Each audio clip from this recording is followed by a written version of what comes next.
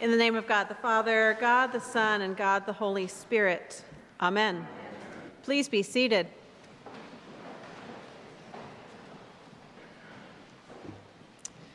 Several years ago, I was in my office at St. Thomas Episcopal Church in Huntsville, and the church administrator called and said that a family had dropped off some books in the library and invited me to go look. Evidently, when priests die, their families don't know what to do with the hundreds and hundreds of books they amass. So their dear families say, well, we'll just drop them at the church. It's like this enduring gift, and it's a gift to the family just to get them out of the house. And so as I'm digging through this box of books, I find this small book that's very thin. And on the front, it says Prayers of the Middle Ages. And at the very bottom of this leather cover, it says Light from 1,000 Years. So I thumbed through this tiny book with crackling, worn pages that just smelled old. Can you imagine what that smells like? And I found this prayer for heavenly mindedness written by Anselm. The prayer goes like this: O merciful God, fill our hearts, we pray thee, with the graces of thy Holy Spirit, with love, joy, peace, long-suffering, gentleness, goodness, faith, meekness, temperance. Teach us to love those who hate us, to pray for those who despitefully use us, that we may be the children of thee, our Father, who makest thy sun to shine on the evil and on the good, and sendest rain on the just and on the unjust. In adversity, grant us grace to be patient. In prosperity, keep us humble. May we guard the door of our lips. May we lightly esteem the pleasures of this world and thirst after heavenly things. Through Jesus Christ our Lord. Amen. So I saw this prayer and I loved it immediately. I went and made a copy of it, and I keep it in the front of my Book of Common Prayer, taped in. Anselm was born in Italy in the year 1033. He became a monk in a Benedictine order, and he was also quite the scholar. And his service to God took him from serving in a monastery to moving ultimately to England and becoming the Archbishop of Canterbury, where he served for 16 years until his death in the year 1109. So, truly, this man lived a very, very, very long time ago. However, we still read his works and words. The church is still formed by his thoughts.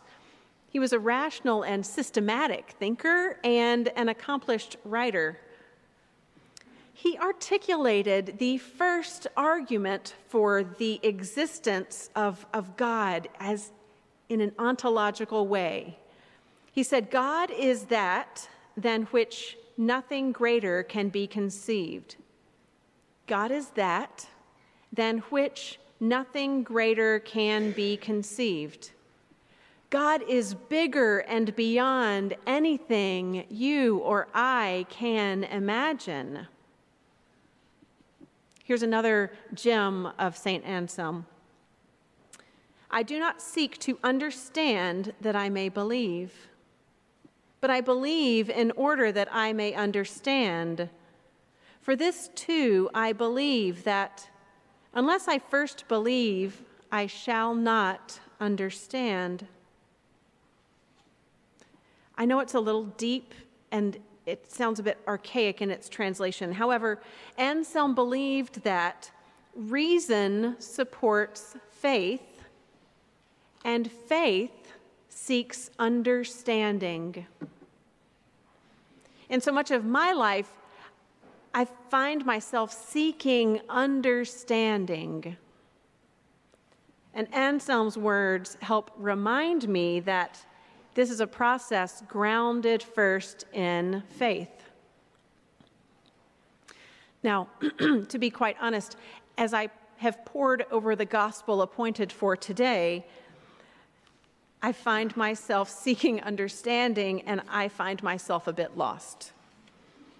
So Jesus has given this message to his friends as it's passed down to our ears from Luke, and it doesn't land really well for me. So I consulted some learned resources to see, what do other people hear in these words? Maybe it's just me. Maybe I'm not understanding. Well, other resources have reflected on this passage and also are left wondering, what really is going on here? What is the takeaway for us today? Because if you look at the gospel and you read these words, make friends for yourself by means of dishonest wealth. Like, that's something that we don't usually say. Well, Jesus said to do it like this. Jesus told me to make friends by the means of dishonest wealth. Well, I'm wondering, was Jesus really condoning this dishonest behavior? Was he encouraging his disciples to engage in these ways? Well, my gut says no, but I still don't fully understand Jesus' point in this story. Here's what I do know. When I look in the Bible, what comes just before this is the prodigal son. The prodigal son and two other parables are spoken to the Pharisees and the scribes who were grumbling because Jesus was eating with the tax collectors and the less desirable people. So he goes from the prodigal son story to telling his disciples this tale, advising them maybe to be wise and shrewd in their dealings, because they cannot escape the Pharisees and scribes who are in their midst. I do hear words of wisdom from Jesus today, some advice. What we do today, maybe Jesus is calling us to do it with the eternal homes in mind. Maybe Jesus is telling us to play the proverbial long game, not just of this life, but of the life to come. Jesus is reminding us not to let those earthly things bog us down. And we hear that in the collect that John read at the beginning of our service. Grant us, Lord, not to be anxious about earthly things, but to love things heavenly. I think that's why St. Anselm was on my mind, because that prayer for heavenly mindedness rings in these words. I feel like when we're in a heavenly mindset, we see and know and are attuned to the sacred in our midst. So those who tend the sacred spaces in our midst, those who come behind this rail, in addition to your Eucharistic ministers and acolytes and priests, are the Altar Guild and the Flower Guild. Yesterday, in this space, we had 19 people for the Altar Guild for training, and we had Flower Guild in the hallway preparing to make this sacred space beautiful. In this Altar Guild training, there were new and existing Altar Guild members. There were some who came and had not served in a long time. People made space in their Saturday morning to learn about tending this sacred and holy space, about turning their minds away from the earthly concerns of perfection and being present in the Holy of Holies. While their hands are cleaning dishes and cups for the altar, they're called into this holy and thin space. We welcomed Honey Trowbridge, who was the Altar Guild leader here for a long time.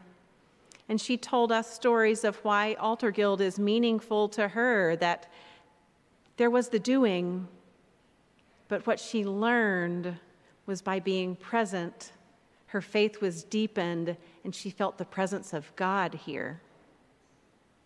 And that's more than a checklist can tell you of the things to do and how to pray. It's the presence that we offer in meeting God in that space. You see, you may not even know what the Altar Guild does because they are, in a way, almost invisible in this space.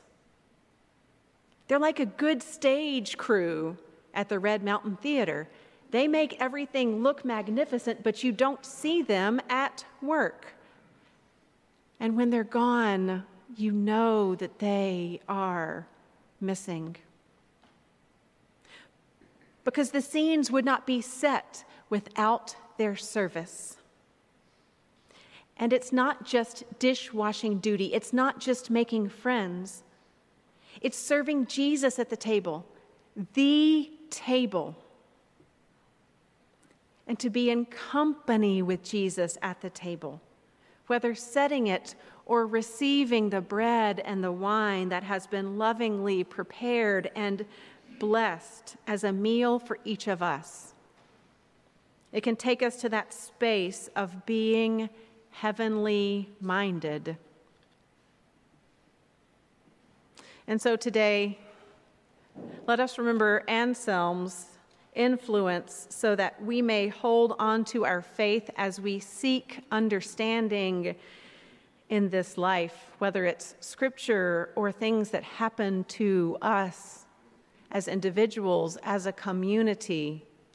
We keep seeking understanding, grounded in our faith in God.